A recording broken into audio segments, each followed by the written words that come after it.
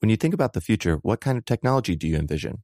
Whatever the future holds, artificial intelligence will undoubtedly be at the heart of it all. Join Graham Class as he hosts Season 2 of Technically Speaking, an Intel podcast, and hear from the minds transforming healthcare, retail, entertainment, personal computing, and more with the help of AI. Tune in every other Tuesday and explore the latest technology that's changing our world today and creating a more accessible tomorrow. Listen to Technically Speaking, an Intel podcast on the iHeartRadio app, Apple Podcasts, or wherever you get your podcasts. Hey, everybody. If you've been looking for love at first sight, it's closer than you think. It can be found at your local shelter. So this June 7th to June 9th, join the Pedigree Adoption Drive, and the Pedigree brand will reimburse your dog adoption fees nationwide. Pedigree knows that bringing a dog into your home not only opens their heart, it can open yours too. Visit pedigree.com/adoption-drive to learn more and see full terms and conditions. Welcome to Stuff You Should Know from HowStuffWorks.com.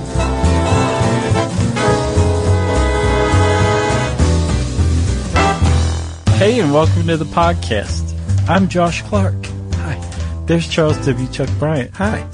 And Jerry's over there. Silence. Well, you put us three together, you get stuff you should know. Sorry in advance. Those three, you just had a disassociative experience. I did, because I want to be anywhere but where I am right now, which is in a lot of pain. Are you in pain?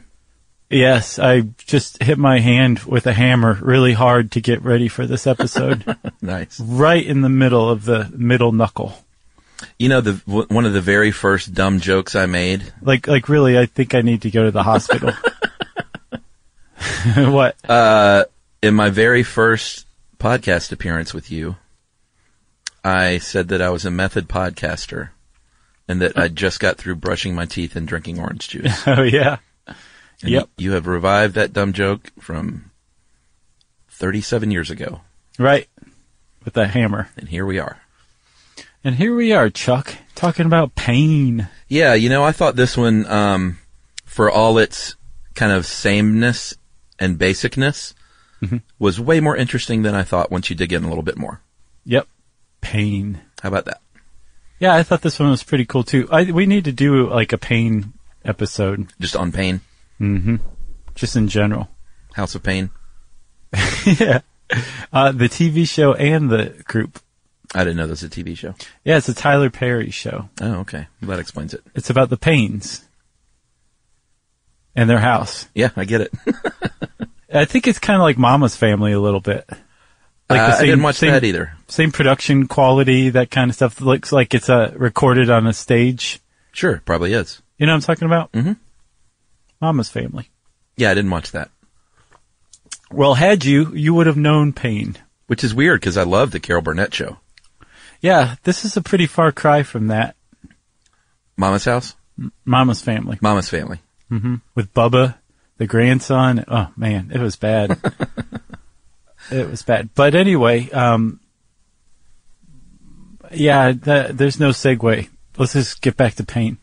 Yes, and not just pain, because, like you said, we're going to do one on that one day, but pain scale specifically, which is R, I should say, because there are many, many of them. Mm-hmm. As this article astutely points out, there really is no physical instrument, although they have tried over the years, that can accurately measure pain. And so doctors rely on a couple of methods, which is, hey, dummy, how much do you hurt? Hey, you, stop crying. Tell me how much your pain is. Or I'm going to look at you and talk to you a bit, and I'm going to make my own assessment because I'm the doctor. Right. And I'm going to write, like, could brush his hair a little more than he does, too. I'm going to make my own observations about you. Man, I haven't used a hairbrush since I was probably 13.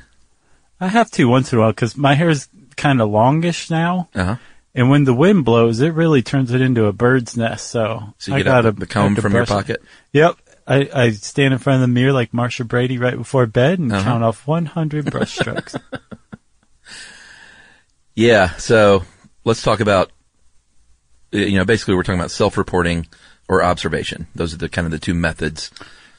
Because it's important, there's a lot that goes into determining how much pain someone's in, from the kind of meds they get to relieve that pain to diagnosis of what the heck's going on. Well, yeah, the medical community just in the last probably decade or so is really waking up to the fact that it's doing a lousy job, or traditionally has done a lousy job of managing pain. There's a lot of assumption that people are big babies who don't really need medication. They just need to suck it up. Sure. There's a lot of problems with med seeking, where people pretend that they have pain that they don't actually have, and because they want the drugs. But then there's also just this idea that managed pain care isn't quite as good as it should be.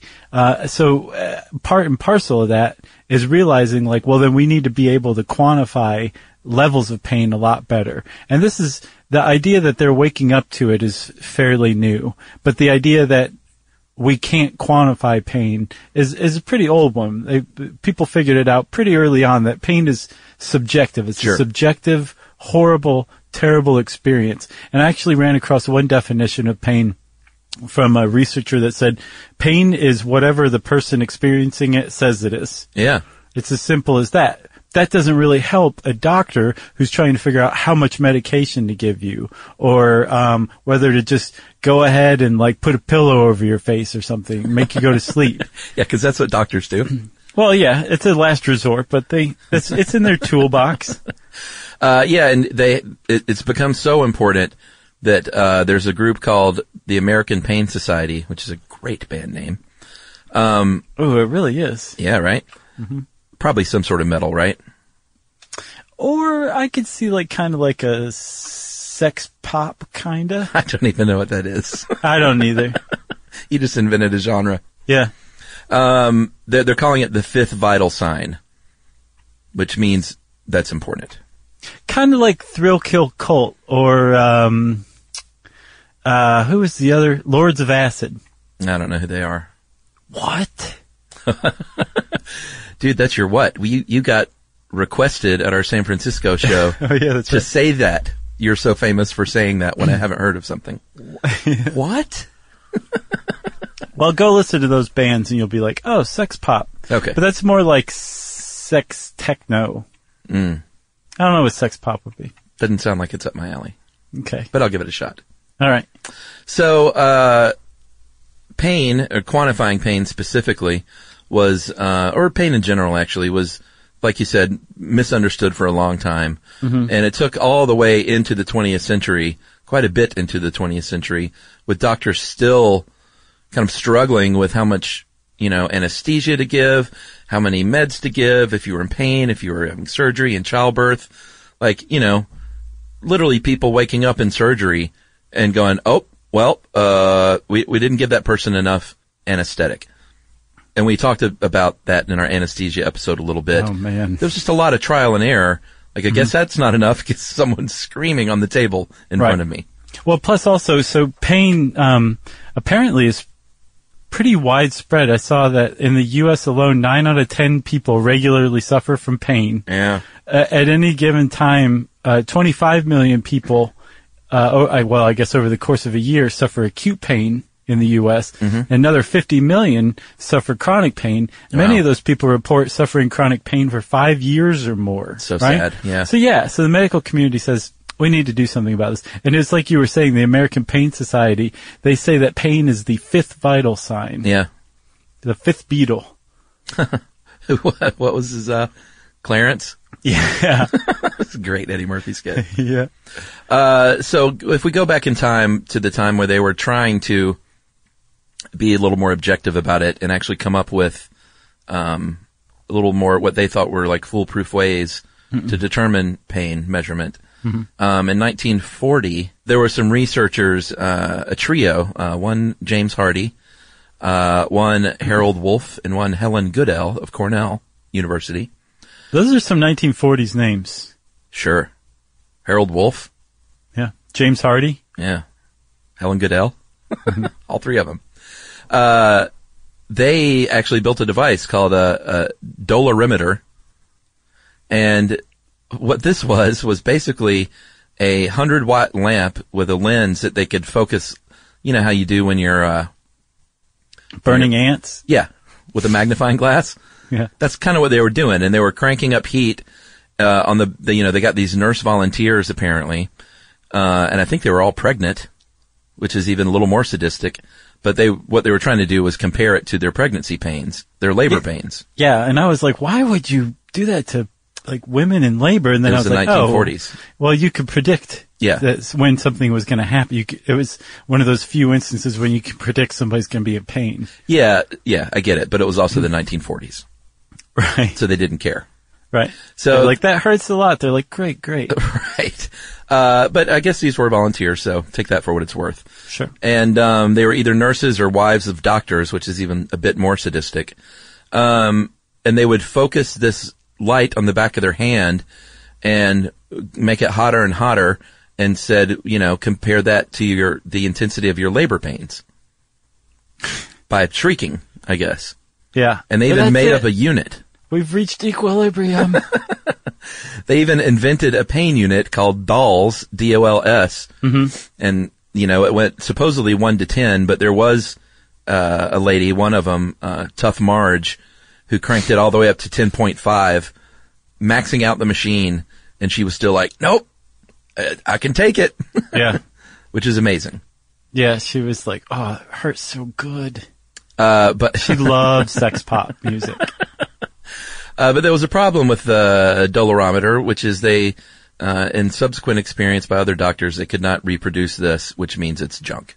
Well, not only that, like, I don't understand how it quantifies pain, right? What you're really saying is, compare your labor pains to the amount of heat energy that we're applying to you. Yeah. It just didn't translate to me. I didn't understand it. But apparently, it created this new cottage industry for machines that were used to measure objectively pain. And there's some still around today. Yeah. But they do slightly different things. Like, there's one that is like a ray gun that's used to see if someone under anesthesia is under deep enough. Right.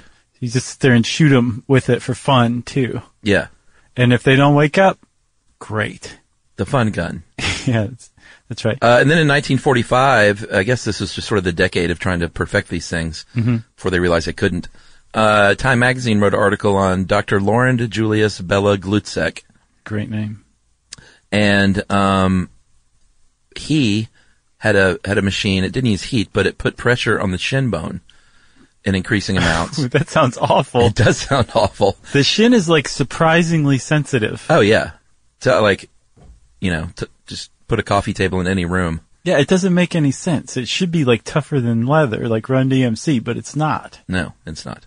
And this one actually, I don't know what the name of it was, but he measured it in grams to quantify it, and was supposedly, and I think this is self-reported by Dr. Bela Glutzek, 97% accurate. But Right. Since you've not heard of it, most of you, that probably means that was not true. Yeah, he thought if he said 98% accurate, people would have been suspicious of his findings. Yeah, that's right. So But he went with 97. the funny thing though is, while all this, I wasn't going to call it quackery because they were trying to legitimately invent something. Right. But while at the same time all this is going on, there was a guy named Kenneth Keel who said, why don't we just ask people? Let's use our brains, people. How about that? Why don't we just ask folks and tell them like 0, 1, or 2, or 3 Right. on the scale of, not painful to severely painful. Why don't we just ask them and see what they say? And Right. that kind of caught on as the standard. Well, let's take a break, man, and then we'll get back to when sensible pain scales came into effect. That's why SK. You should know. SYSK. You should know. Brian? Josh Clark. All right, game off. Let's pause here to talk more about Monopoly Go. Because in Monopoly Go, you can team up with your friends for timed tournaments where you work together to build up each other's boards. It's very nice.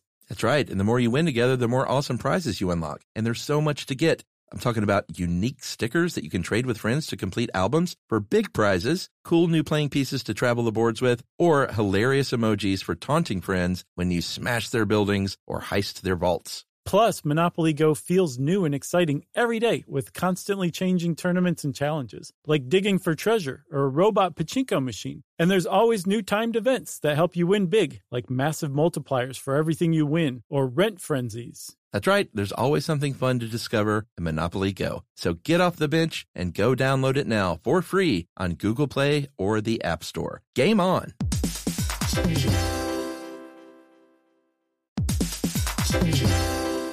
Hey everybody, it's time you heard about Squarespace. Squarespace has the tools you need to create and sell your own website. Whether it's an online course or custom merch, Squarespace has you covered. That's right. Courses is a great program. You can start with a professional layout that fits your brand, upload video lessons to teach techniques and skills, and tailor your course with a powerful Fluid Engine editor. That's right. With Fluid Engine, which is a next-generation website design system, by the way, it's never been easier for anyone to unlock unbreakable creativity. That's right. And don't forget the commerce side, because after that, you can charge a one-time fee, or you can even sell a subscription. Yeah, so turn your creativity into income with Squarespace courses. And right now, go to squarespace.com/stuff for a free trial. And when you're ready to launch, use offer code STUFF to save 10% off your first purchase of a website or domain. Squarespace.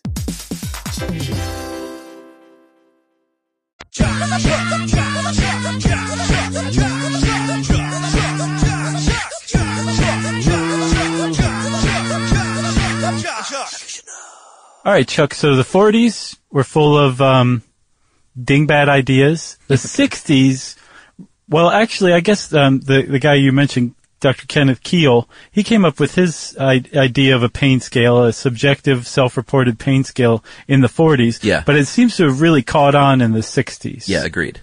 And so with a self-reported pain scale, with any any kind of self-reported pain scale, it's basically you are asking the patient, how much pain are you in? Mm-hmm.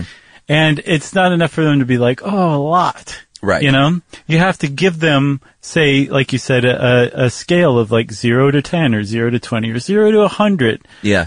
Some people, just for fun, have one that goes up 0 to 1,000,000. Sure. And everyone chooses 1,000,000. It's crazy. I always have a difficult time because I have a high threshold for pain. But that makes sense because pain is subjective. Yeah, but I have a high threshold for pain, but I also, I want the good pills. Oh, you know what I'm saying? So do you wink when you're talking? No, you're but like, I'm in a tremendous amount of pain, doctor. Please help me. I usually try to and this doesn't happen much because I don't often need, or have an injury to where I would need pain pills or something. Mm-hmm. But I always try to quantify it as if I didn't have a high threshold for pain. You know what I'm saying?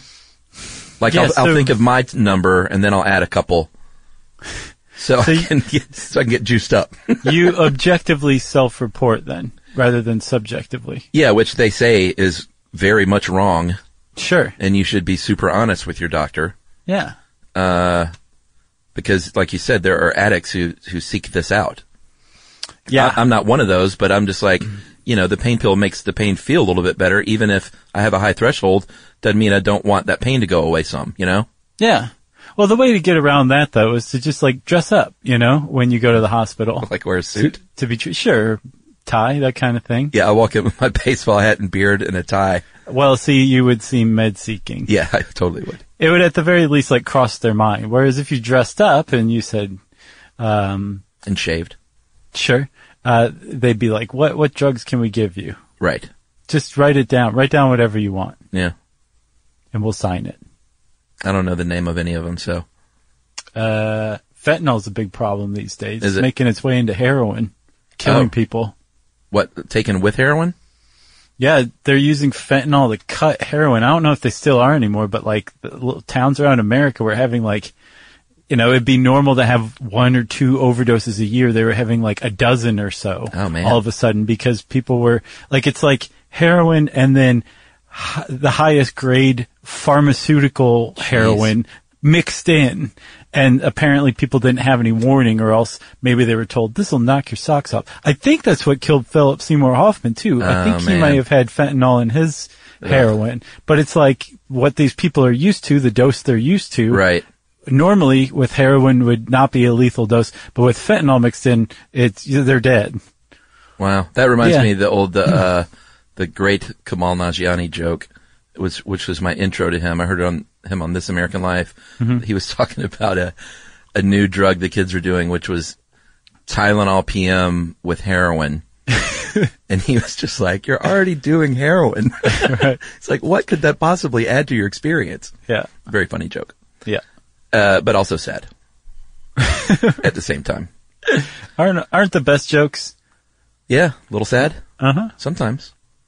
So with self-reporting pain scales, it sounds, like I said, so basic, like, okay, it's a no-brainer, duh. You ask someone, you've got 0 to whatever, 3 or 10 or 100. Mm-hmm. People say that, and then the doctor knows.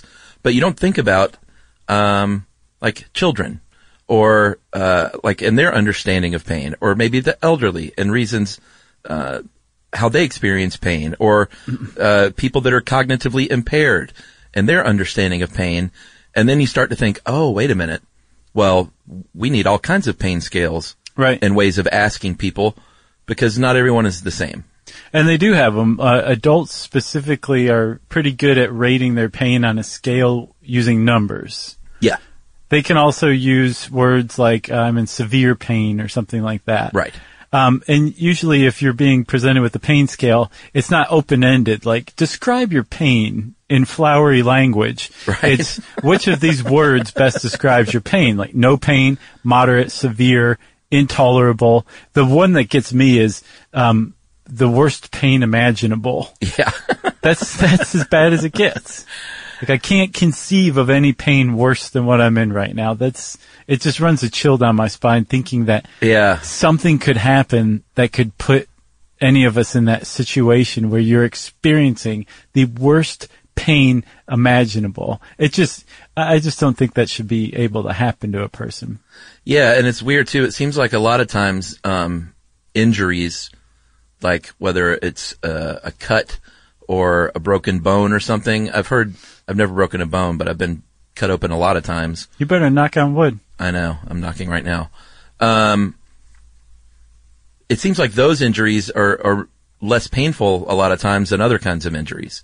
Like I hear people say like, yeah, I broke my bone, but it was just sort of numb and it looked awful, but I didn't feel actual pain. Right. Whereas like pulled muscles and things like that are the things that really hurt.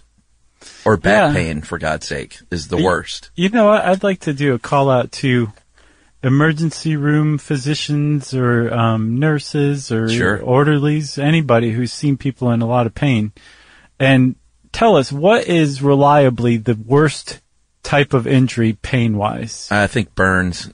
Oh yeah, I'll bet burns. I've heard that that's just, and I've had small burns that it's just that pain that won't stop. Mm-hmm. And I can't imagine like working in a burn unit, the kind of pain those people suffer. Yeah. Whew, man.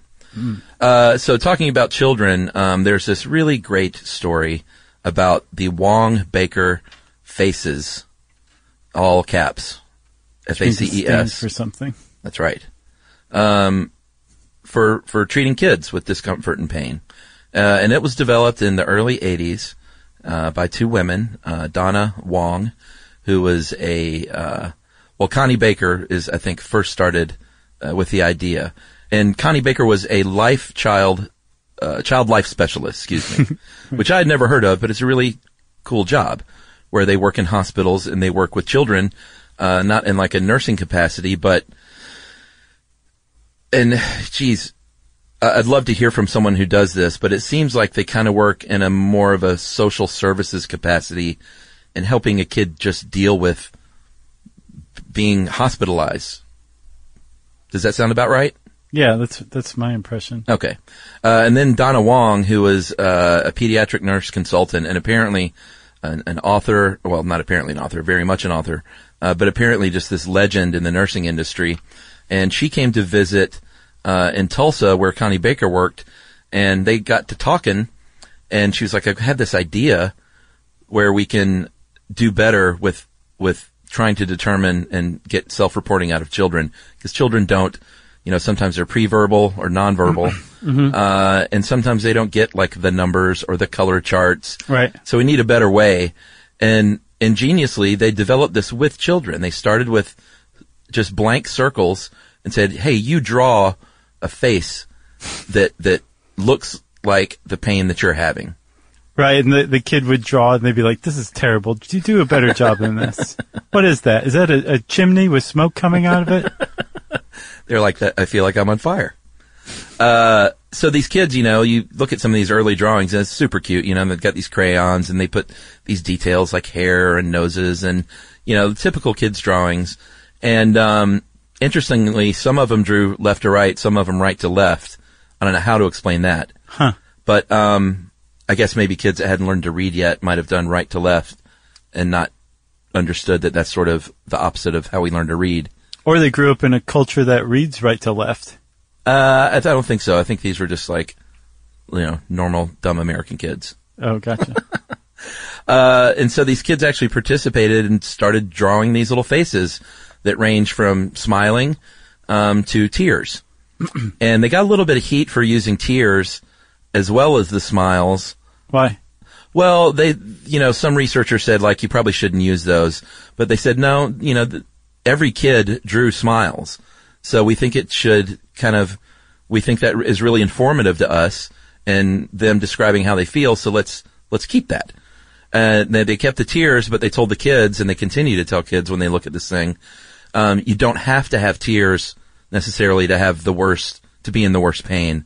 Right. Because not everybody cries when they're in pain. Gotcha. That's why they said you shouldn't have tears on there? Yeah, I think so. Not to confuse the kids? Yeah, exactly. Huh. So what they did was then they got a professional artist and basically kind of picked out the most frequently drawn features and had them draw like a professional composite of these faces, and I think they ended up on 6 circles after experimenting with like less or more. And children actually helped develop the faces chart, which is, it's an awesome story. It is. It's pretty cute. Yeah. In a sad way, which makes it a joke. All right, so Chuck, let's take another break, and then we'll come back and talk about some other ways of assessing pain. SYSK. Stuff you should know. SYSK.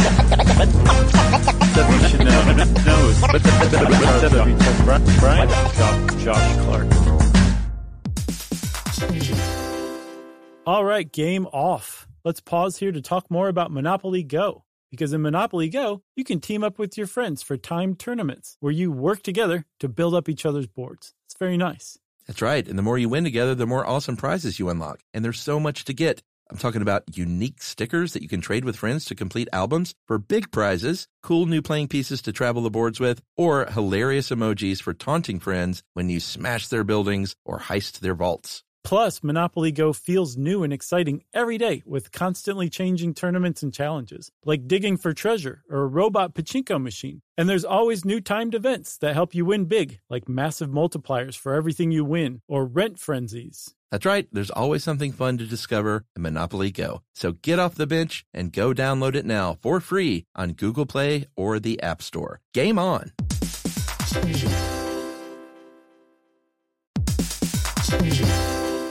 Hey there, are you thirsty? Well, before you take a sip, have you stopped to think about what's in your water? Many conventional bottled waters contain PFAS, harmful substances known as forever chemicals. But you can drink water as clean as nature intended. Richard's Rainwater collects 100% pure, refreshing drops of rain. Yes, it really is rain, everybody. This rain is caught clean before it hits the ground or becomes polluted with pesticides and contaminants commonly found in groundwater. Yep, Richard's Rainwater is naturally pure with no need for harsh chemicals or additives. That means no added fluoride, no chlorine, no forever chemicals, no microplastics, no nothing. And you can enjoy the clean taste of Richard's still rainwater and the long-lasting cold-pressured bubbles of Richard's sparkling rainwater. Just visit richardsrainwater.com to find a retailer near you. That's richardsrainwater.com. And we even have a special offer, don't we, Josh? Yeah, text stuff to 2512928887 and you'll get $2 off a 12-pack case of Richard's Rainwater. Sip the sky.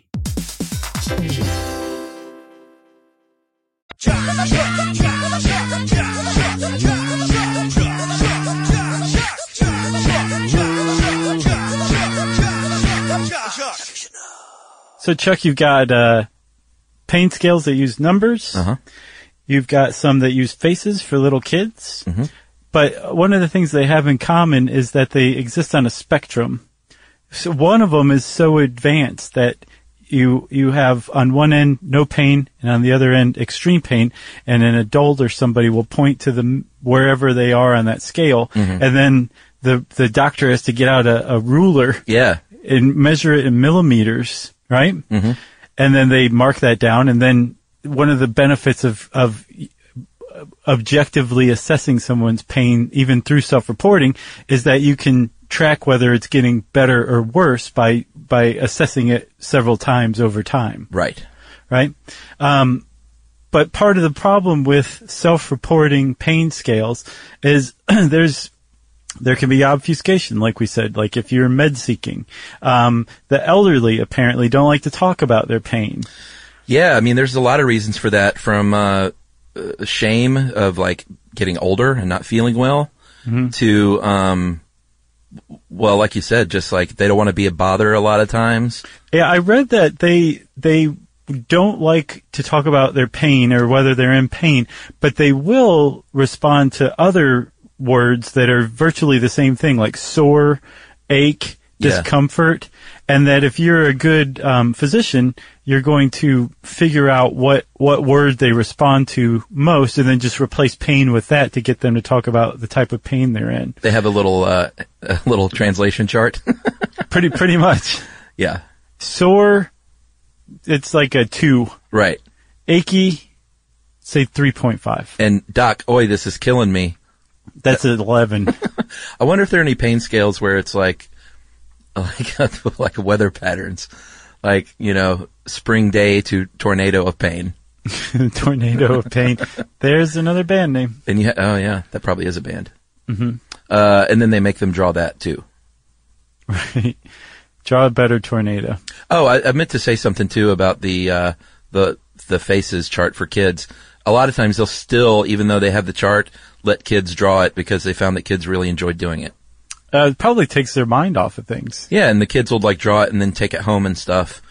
And it's kind of cool. And while they're busy drawing, the doctor sneaks up behind them and injects them with a heavy dose of opioids right into their neck while they're distracted.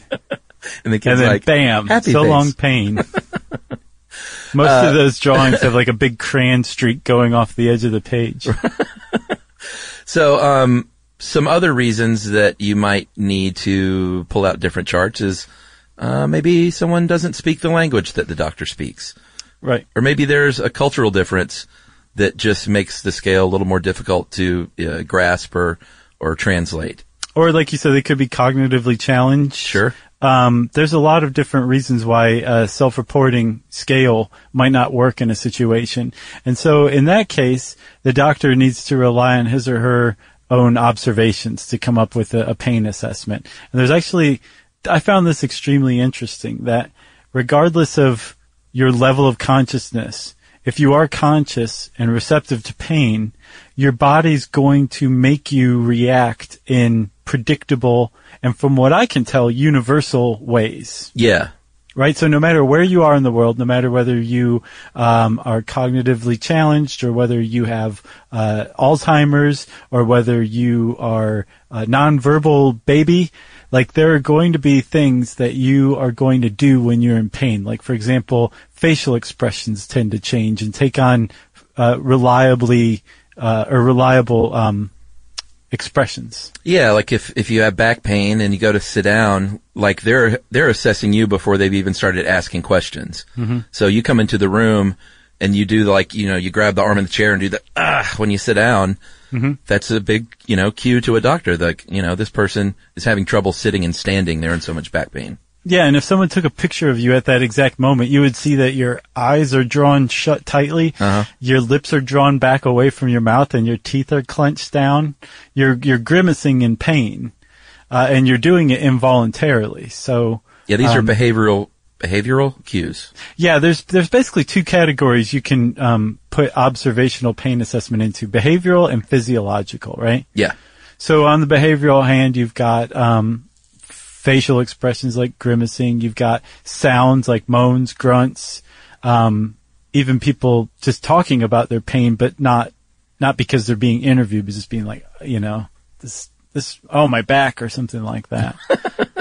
My aching back. Yeah. They really worked me like a dog today. And these are super important for all the reasons we talked about, people either not being able to report their pain accurately or, we talked about a couple of reasons like the drug seeking, but like little kids might be afraid of needles and they might think I actually remember doing this. I remember underreporting pain because I was afraid I was going to get a shot if I said I was in too much pain. Mm-hmm. And so maybe that's why I have a high threshold now. It has something to do with it. But, I used to be really, really needle phobic and am not anymore. Like, I don't love it still, but the needles have gotten so tiny that it's not that big of a deal. So you were needle phobic, huh? Oh, when I was a kid, yeah, needles, they were a lot bigger. It wasn't like, obviously it wasn't like the 1800s where they had like a railroad spike.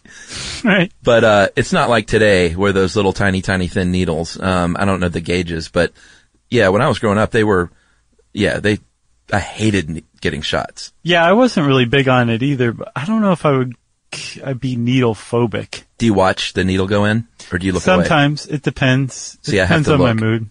Oh, really? Yeah, it depends on your mood. Yeah, if I'm feeling curious and frisky, yeah, I'll watch it and I'll be like, ooh, you missed that one. And just try to psych them out. Yeah, that is kind of bad when they can't find the vein. Sure, yeah. For blood drawing. Right. But yeah, sometimes I'm just like, I'm not into it today. And I'll look away. The other cool thing too about when you get blood drawn today is they used to, they've just come so far, man. Remember they used to have to, if you had multiple blood tests, you would get stuck like 6 times. Mm-hmm. And now they have those awesome little tubes that they can just unscrew. Yeah. But I still. Phlebotomy. Huh? Phlebotomy. Is that what that's called? Mm-hmm. It's whoever invented that, Mr. Flobo or Mrs. Flobo, Dr. Flobo. Phoebe Flobo, MD. I salute you, because that has really changed things for me. But I still weirdly have this fear of like when they're doing that and unscrewing it, I have this fear that they're going to knock the needle and it's going to kind of like rip out of my arm. Me too. Oh, okay. So is that a common thing maybe? Oh yeah, for sure. It's so flimsy looking and it's basically being held in by the needle, but there's this big top heavy tube that's attached to it. Yeah. That, it's just going to rip it out and it's going to pull like all of your veins and your muscle out right after it, like a bunch of bloody party streamers. Yeah. I know what you mean. And I'm slightly phobic still about them not being able to find the vein. So like, they give you the ball to squeeze. Mm-hmm. I turn that thing into dust. Oh, yeah. Because I want like, and I'm watching them and they're like, I think I got one here. I'm like, are you sure? I don't see it. Like, I want to see that vein bulging out for them to go in with that needle. Maybe I'm still needle phobic. It sounds a bit like it. Yeah, I don't think you like the needles. No, but hats off to the nurses. That's a tough job because there are varying degrees of needle phobia, and I know it's probably never any fun. Sure. Well, that's good though. That means your chances of becoming an intravenous drug user are like 0. Yes, exactly. 0 chance. So, Chuck, in addition to those behavioral cues, right? Like body language is another one too, where like you've got your arm kind of guarding your broken rib or something like that. Like get back. Yeah, sure. Everybody stay back. Uh-huh. That's fairly universal from what I understand. There's also physiological changes too. Like, you may become nauseous or your, heartbeat or, respiration starts increasing. You sweat. There's a lot of changes that the body undergoes that can be objectively observed. Right. With that, where it's like, oh, that guy's sweating like a Chuck. Okay. He must be at like a 10 right now, even though he can't talk. Because that's another one too. Like you may be in so much pain that you can't talk. You can't focus or concentrate on talking, so you certainly can't self-report your pain. Yeah, or have an injury that keeps you from talking. Yeah. Like I almost bit my tongue off when I was a kid. Oh man. And, I couldn't talk very well. Yeah. Well, now you talk great. So much so that I do it for a living. Sure. And they're all, like you said, there are so many of these pain scales and some of them, can get very specific for the kind of person that they're treating. There's one called the CNPI checklist, and this is specifically for cognitively impaired elderly. Oh, that's specific. And it's a nonverbal checklist, basically, that doctors can use. Mm-hmm. And we've talked about cognitive impairments. Doctors have to be really skilled and careful there because when they're assessing pain, because if you're assessing behavioral traits and someone has a cognitive impairment, it can be very confusing to assess that because there may be another need not being met, like they might be hungry or overstimulated or thirsty. Right. And that's coming out, or anxiety maybe, and that's coming out in the way they're acting. And the doctor has to be able to kind of wade through that to get an accurate reading. Right. And then, so with these observational scales, in some cases the doctor will just be like, ooh, that guy's really grimacing horribly. So yeah, he's probably at like a 10. Other ones actually quantify these different observations, like the CRIES tool. Yeah. For infants in pain, which is about as sad a thought as there is. Yeah. But it's basically several different observations like that fall into behavioral and physiological tranches, and then the doctor rates each one on I think 0 to 2 or something like that. Yeah. And then if the sum total of each category adds up to 4 or more, then it's the baby's in a type of pain that would require some sort of medication. Yeah, I looked into this one a bit more. CRIES stands for crying, requires oxygen for saturation greater than 95%. That is a terrible acronym. I know. I for increased vital signs, E for expression, S for sleepless. A 0 would be a cry that's not high-pitched. It'd just be like a wah, wah. Yeah, I guess like a whimpering cry. A 1 would be high-pitched, but the kid is easily consoled. And a 2 would be high-pitched and not inconsolable. Wow. The oxygenation, basically, is there a decrease, in O2 at certain levels? Mm-hmm. Number 3, the vital signs, which is heart rate and blood pressure in this case. 0 is unchanged. Increase less than 20% is a 1. Greater than 20% is a 2. Right. Expression, no grimace is 0. Just a grimace by itself is a 1. Mm-hmm. And a grimace, a grimace with a non-crying grunt is a 2. Ooh, that's not a good one. Well, because they've already covered crying, so yeah, right. A non-crying grunt. And then sleepless, continually sleep 0, awaken frequently 1, and always constantly awake 2. Man. And then they total those up like you said. That is a sad scale. It is, man. I think I've said before I used to do PA jobs in LA for this one company who did, they did two hospitals. They did City of Hope Cancer Research, which is where I saw the head in the bucket. Right. And then Children's Hospital Los Angeles, CHLA. Oh, man. Which was a really rewarding experience, but the toughest job I ever had. Like, the worst stuff you can imagine. And I gotta say, kids are the bravest, best attitudinal.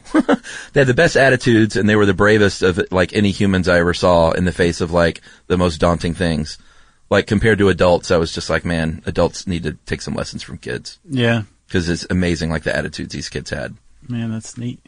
It was, and I've also been in the emergency room on the flip side, and seen adults that I think they might be able to get sooner if they wail in pain. Right. When they're wailing, and then you see them open one eye and look around. And I hate to say that because maybe they are in that kind of pain and that's just how they express it. But usually when I'm in the emergency room, there's one person that's just like, oh, and I'm like, come on, man. You're just I say. You're just trying to get to the front of the line. HURTS. And then I see these kids in the cancer ward that are just smiling and playing. I'm like, it's hard to not be a little cynical about adults and how they handle that stuff. Yeah, no, it's true. It does seem like you do kind of get wussier as you age. Yeah. Up to a point. Yeah, I agree. So you got anything else? No, I mean, there's tons and tons of pain scales that we didn't cover, and they're all basically after the same thing in slightly different ways. So let's just leave it at that. Okay. Pain scales. Who'd have thought that we would do pain scales before we did one on pain? Well, now when we do one on pain, we can just say, and there are also pain scales, which we've detailed thoroughly. Yeah, we do that, don't we? Mm-hmm. All right, well, if you want to know more about pain scales, type those words in the search bar at howstuffworks.com. And since I said that, it's time for listener mail. I'm going to call this just email from a seemingly very nice guy. Or a big phony. Hey guys, been a listener for 3 to 4 years, I think. I've always wanted to write in, but was shy. I thought it was worth mentioning that I listen to about 30 hours of podcasts per week, and you are in my top 2 favorites. Ooh, this guy's a pro. Which basically that means we're number 2. Or he would have said we're his favorite. Yeah, I guess you're right. Which is fine. I guess. I kind of want to know what number 1 is, though. Yeah, I'd like to know as well. So Scott, follow up on this, please. Second, but related, I'm a master's level board certified behavior analyst, a BCBA, and I am almost finished with my PhD, and I think you might enjoy hearing that you guys actually do a pretty decent job handling psychological concepts where many other podcasts don't. Oftentimes they're too cursory, too credulous, or they oversimplify or something else, and you guys do a great job. And it brings me to my third point. You guys have been on a super hot streak lately. I think the last month contained some of my favorite material to date. I don't know what's going on, but keep it up. I've been listening for 2 months. We're on steroids. That's it. And finally, I really loved your episode on pacifism. I actually consider myself on the more extreme end of pacifism. I do not wish harm on anyone under any circumstance. That's nice, right? Mm-hmm. I like to believe I would die to protect my enemy to save a life. Wow. He really is on the far end. Yeah. He makes Gandhi look like Idi Amin. Yeah. Although I've never actually tested this, to be fair. That being said, I also don't think that I could allow someone to come to harm if I could do something about it, although I'd prefer to take their place and then, rather than hurt their attacker. Also similar to what Chuck said about his wife, I cannot stand to see harm come to animals. As John Lennon said, war is over if you want it. You guys are fantastic. I wish you all the best. If you ever have any questions about behavioral psychology, be happy to be as much of a resource as I can be. And that is from Scott Miller of the University of Nebraska. Go corn dogs. Corn Huskers. Oh, yeah, that's right. You gotta husk the corn before you can make it into a corn dog. That's true. Unless you're doing it like farmhouse style, in which case you would include the husk into the ultimate cornmeal. Yes, and you can find those at county fairs. Thanks a lot, Scott. If you want to get in touch with us like Scott did, you can tweet to us at Josh Clark or SYSK Podcast. You can hang out with us on Facebook.com/StuffYouShouldKnow or Facebook.com/Charles W. Chuck Bryant. You can send us an email to stuffpodcast@howstuffworks.com. And as always, join us at our home on the web, stuffyoushouldknow.com. For more on this and thousands of other topics, visit howstuffworks.com.